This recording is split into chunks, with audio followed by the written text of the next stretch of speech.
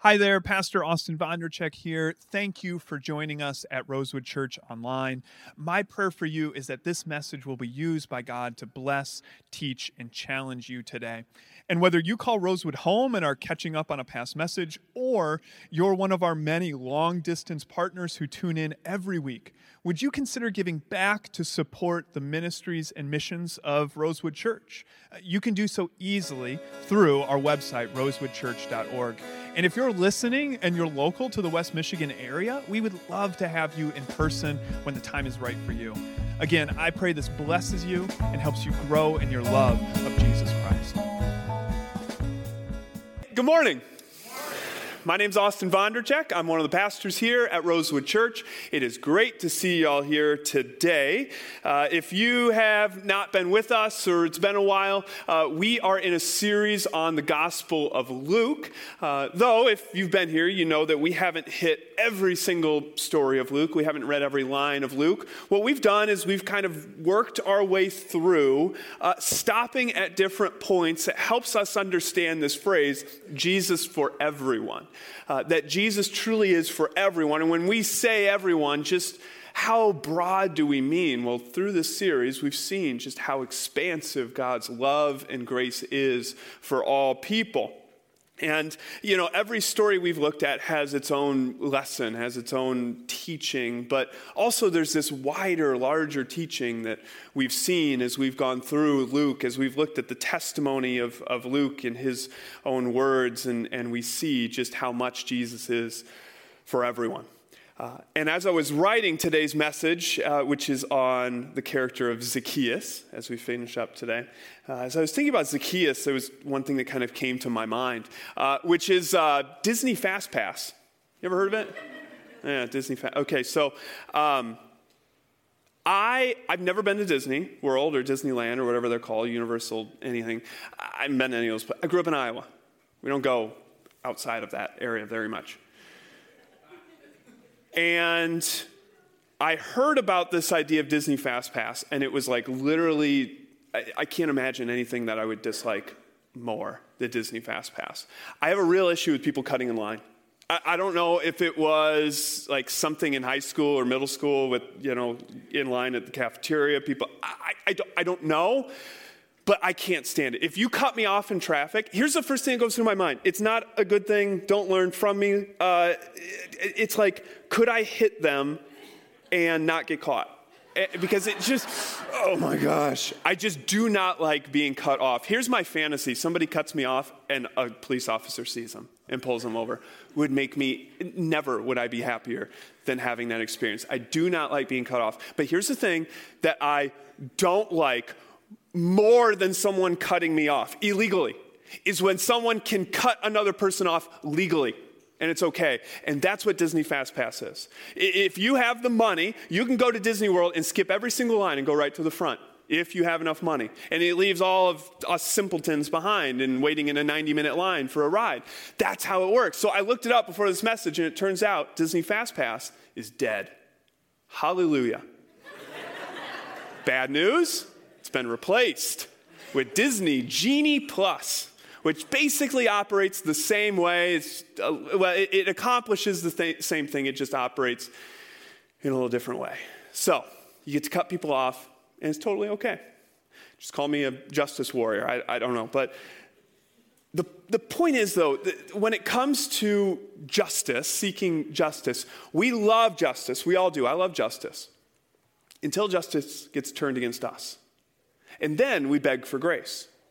Justice is great when it's applied to other people, when it's applied to people who wrong us, people who do things that we don't like. But when it comes upon us and gets turned the other way, well, then we would much rather have grace, right? We'd rather be shown grace and not justice. And, you know, today we're going to be looking at someone who receives mercy.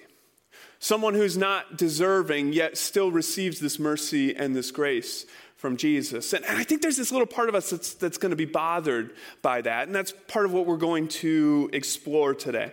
Now, if you think that I'm being petty about Disney, you're right. I am. So just imagine how it would be if this kind of pettiness ended up in our theology or our faith? It can. It has.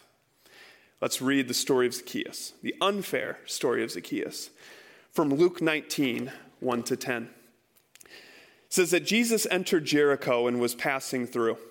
A man was there by the name of Zacchaeus. He was a chief tax collector and was wealthy. He wanted to see who Jesus was, but because he was short, he couldn't see over the crowd. So he ran ahead and climbed a sycamore fig tree to see him, since Jesus was coming that way. When Jesus reached the spot, he looked up and said to Zacchaeus, "Come down immediately. I must stay at your house today." So he came down at once and welcomed him gladly. All the people saw this and began to mutter, "He has gone to be a guest of a sinner." But Zacchaeus stood up and said to the Lord, "Lord, Lord, here and now I give half of my possessions to the poor. And if I have cheated anybody out of anything, I will pay back four times the amount." Jesus said, "Today salvation has come into this house, because this man too is a son of Abraham. For the Son of Man came to seek and save the lost." Now, if you grew up in a church environment, especially if you were a kid, you probably learned a little jingle. The greatest Sunday school ballad that was ever written is all about Zacchaeus. The lines are going to be coming up here on the screen. Please sing it with me. Zacchaeus was a wee little man was he. He climbed up in a sycamore tree to see what he could see. That's great. This is for you. That was fantastic. Great job. And some of you knew the motions and all of that. That's great. That's great. So, we know this guy. A lot of us, we know Zacchaeus as this short, little, curious man, but that's really superficial knowledge. There's so much more to Zacchaeus. I mean, first off, let's look at his job. Now, he's a tax collector. If you've been here for this series, this is not the first time that we've looked at a tax collector. If you've been in churches for a while and heard a lot of sermons, you've heard of tax collectors before, but just kind of some overview knowledge of a tax collector. Now, because he's a tax collector, that means that he works for the occupying Roman Empire. And oftentimes, these individuals who would be tax collectors would be recruited from within the population that the Roman Empire would occupy. So he is representing the occupying, the hated power that is there that has taken over this whole Mediterranean region, and he's working for them. So that's strike one. The second strike is that being a tax collector basically means that you have to be an extortionist to get by. Because what you would do is, okay, let's say that you owe $1,000 and I'm a tax collector. I would come to your house and say, taxes are due. You owe $2,000 for your taxes. And then there might be a little bit of negotiation back and forth, and let's say at the end you decide, we agree that you will pay $1,500. Now, you don't know how much your taxes actually are. That's part of the game. So I take that $1,500, $1,000 goes to the powers that be, $500, pocket. That's how I make my money. And then I move on to the next house. So, strike number 2. Strike number 3 is that he's a chief tax collector. So he not only is one, but he oversees a whole group of them, a region of tax collectors. And as a result, tax collecting was a pretty wealthy gig to have. Being a chief tax collector meant that you made even more money. So he's extremely wealthy in terms of financially, but in terms of friends, you wouldn't have had any. You would have been a lonely person if you were a tax collector, much less a chief tax collector. But knowing all of this about Zacchaeus, verse 3 should strike us as incredibly surprising. He says, he wanted to see who Jesus was. So just think about that. This is a man who very likely, because of the treatment of because of the treatment he received, because of what he did, he would have very likely have been a jaded man. On the outside, he would have been hard and calloused and kind of spiky. But yet, on the inside, we see a certain kind of softness or maybe even emptiness, this yearning that he has in order to just see this person, Jesus, this person whose reputation precedes him. He just wants the opportunity to see Jesus. There's a modern social code about two things you don't talk about in public. What are they? Politics and religion. That's right. Don't talk about politics and religion. Here's the thing. That's just not true. At least not for the second in terms of religion. I know a lot of Christians out there nowadays that are just kind of ringing the alarm bells of the lack of spiritual interest in our world. More specifically, it's really not world, but more specifically in the United States, that there's this lack of spiritual interest, this waning spiritual interest in our current age. And I just want to go on record that I adamantly disagree with that. That there is not so much this waning spiritual interest as there is, it just looks very different these days. I believe that we are living in one of the most spiritually interested times in history. People are hungry for spiritual insight that is bigger than themselves, something that's out there. In fact, statistically, in terms of, I'm not talking in terms of number of people, I'm talking about percentage here.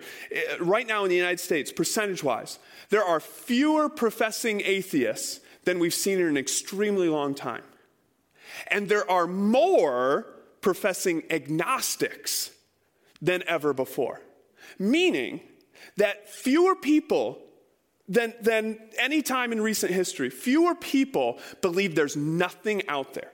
Fewer people believe there is no God, no divine thing, no first movement, nothing.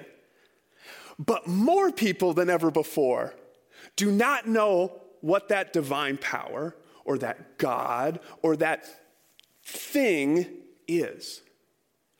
Fewer people than ever before believe there's nothing. More people than ever before believe there's something and don't know the name. Our world is spiritually curious and gracious to a variety of beliefs. People don't react negatively to spiritual and religious conversations when they're taken politely with an understanding ear. You'll find an audience of modern day Zacchaeuses out there. If you start to ask the questions and open up with people, you will find that there are many people out there who are gracious and kind, who are seeking answers and wondering what is out there, believing in their heart, kind of like in the words of Solomon in Ecclesiastes, that within all of us, eternity is built into our hearts. Well, for some of us, we don't know what that eternity is, what that divine is. Religion is not out of bounds these days. It truly is welcomed. Now, I wonder how many people are around us every day, how many people that you and I interact with on a regular basis who are like these modern day Zacchaeuses, people with this burning desire to see Jesus or to see something real or to put a name to this idea of the God or divine thing that they have in their minds. Zacchaeus desperately wanted to see Jesus, but something stood in his way.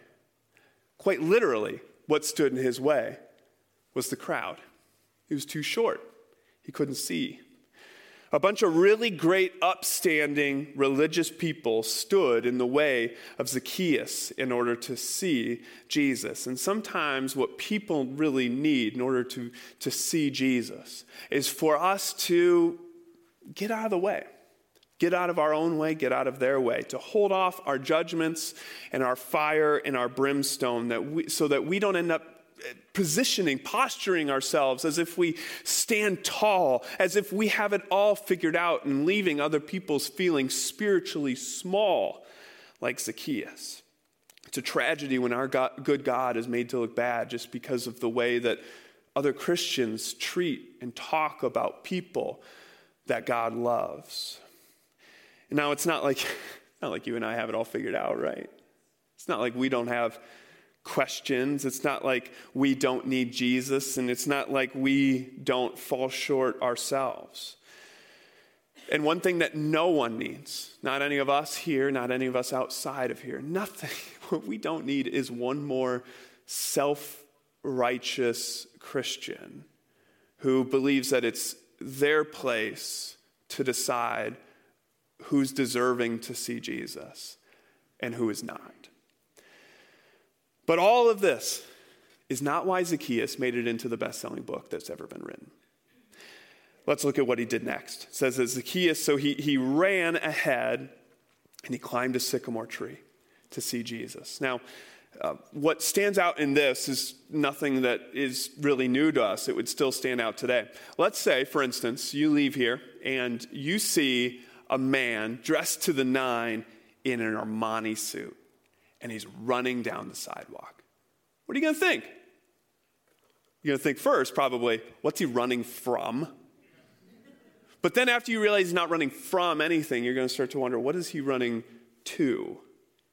And then let's say that you see that man dressed in Armani, and he climbs a tree. Now you're really wondering, what's going on? What could possibly be going on? That's basically the scene that we have here.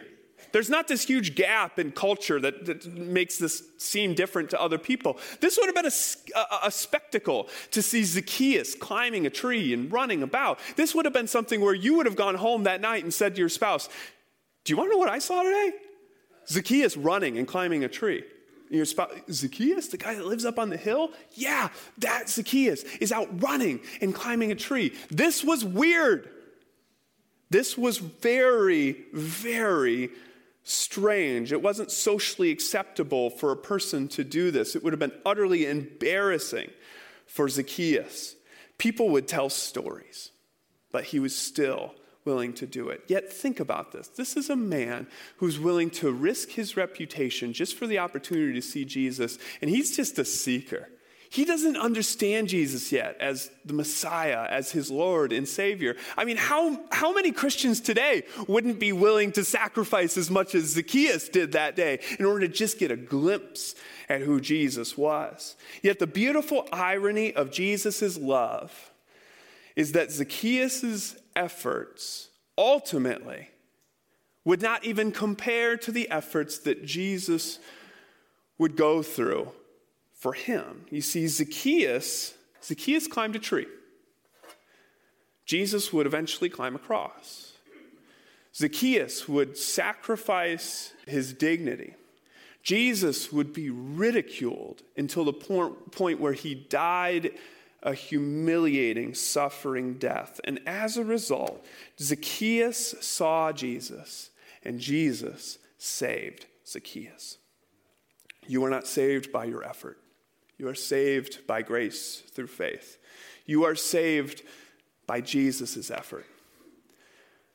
But the beautiful thing about a relationship with Christ is that every effort that we do put in to see Jesus, to be with Jesus, Jesus will make an even greater effort in return and has already made a greater effort to be in a relationship with you. No matter how much you want God, just know that God wants you more. No matter how much you're willing to do for God, God has done more. No matter how much you love Jesus, his love has already been made complete and perfect. In fact, even your desire to know God is an indication that he already desires you. And then to everyone's surprise, back to this story, to everyone's surprise, the one person that Jesus notices out of all of the people who are there is the person who is by far the least deserving to be pointed out like Jesus. And not only that, not only does Jesus point and call Zacchaeus down, but he calls Zacchaeus by name. He says, Zacchaeus, come down immediately. I must stay at your house today. My parents they raised me with a rule. The rule was, you don't invite yourself over to someone else's house. You wait for them to invite you, or you invite them to your house. And I think that's a pretty good rule. But apparently Jesus didn't listen to my mama, because he goes and he invites himself over to Zacchaeus. But Zacchaeus he's not offended by any means. He's over the moon. He can't believe it. Zacchaeus came to see Jesus. Now he gets to spend time with him. Out of all of the people there, all of the people who were in his way, Jesus has pointed to Zacchaeus, said his name, and said, I want to come to your house.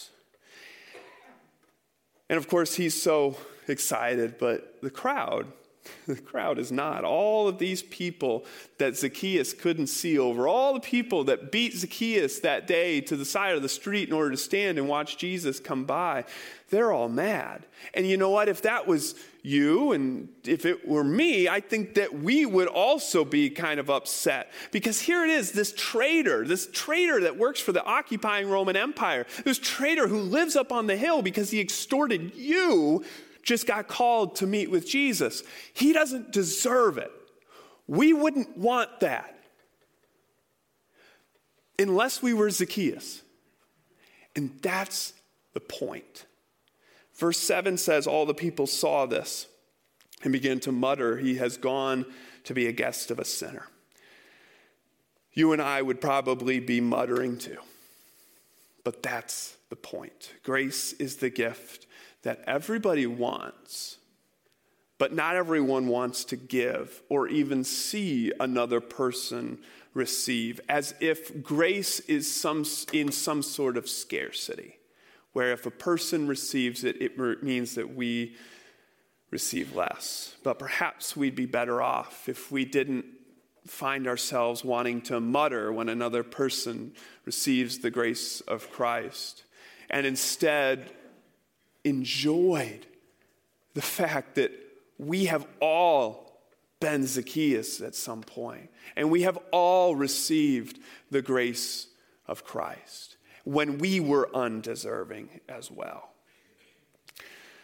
All that Zacchaeus received that day, it's such a short interaction, but all that Zacchaeus received before he said what he said about giving everything away, all he received was Jesus' grace, just the opportunity to be with him, nothing separating, just to be with him.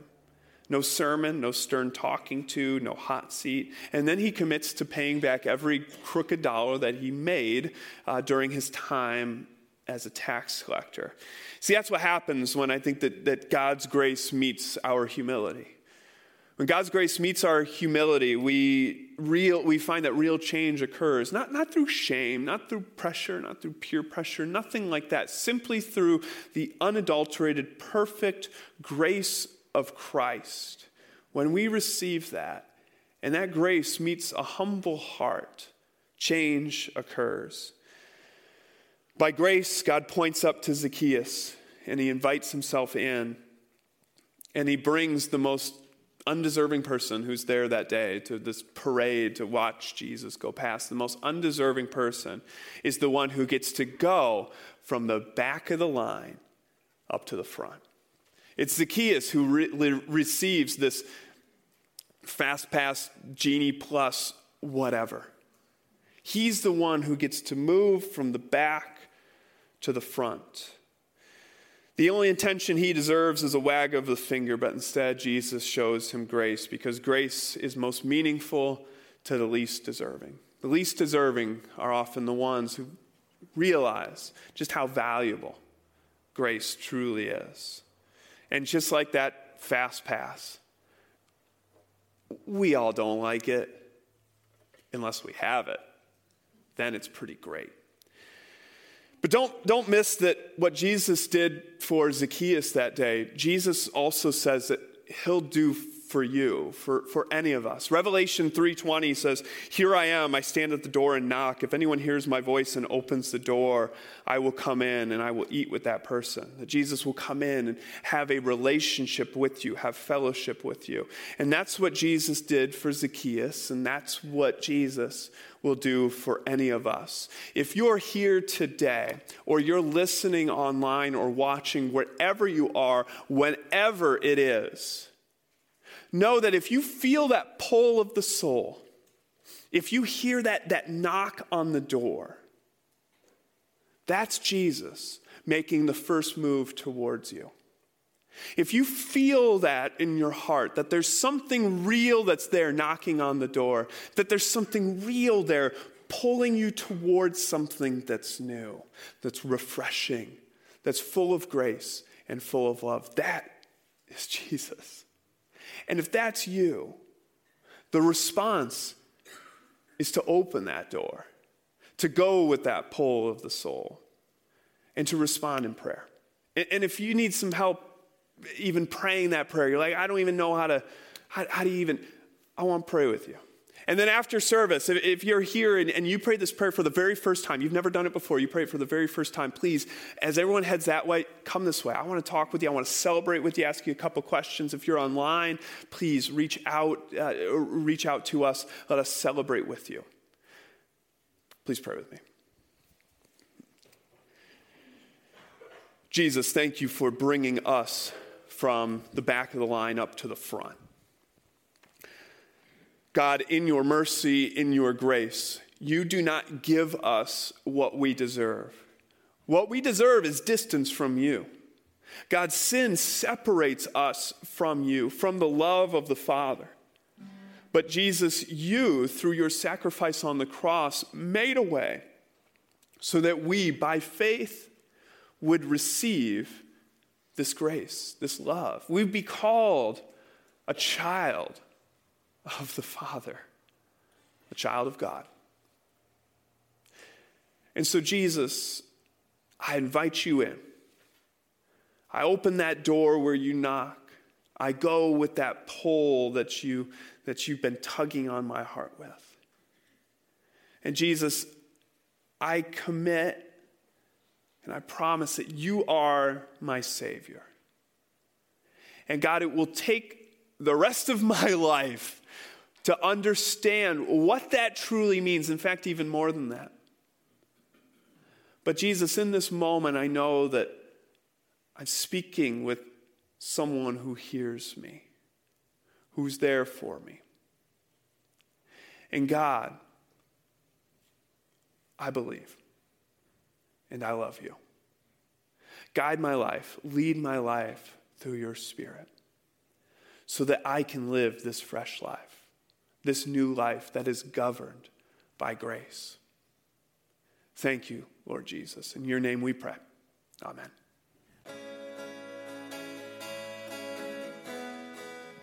Thank you again for making Rosewood a part of your day. Now go in peace to love and serve the Lord.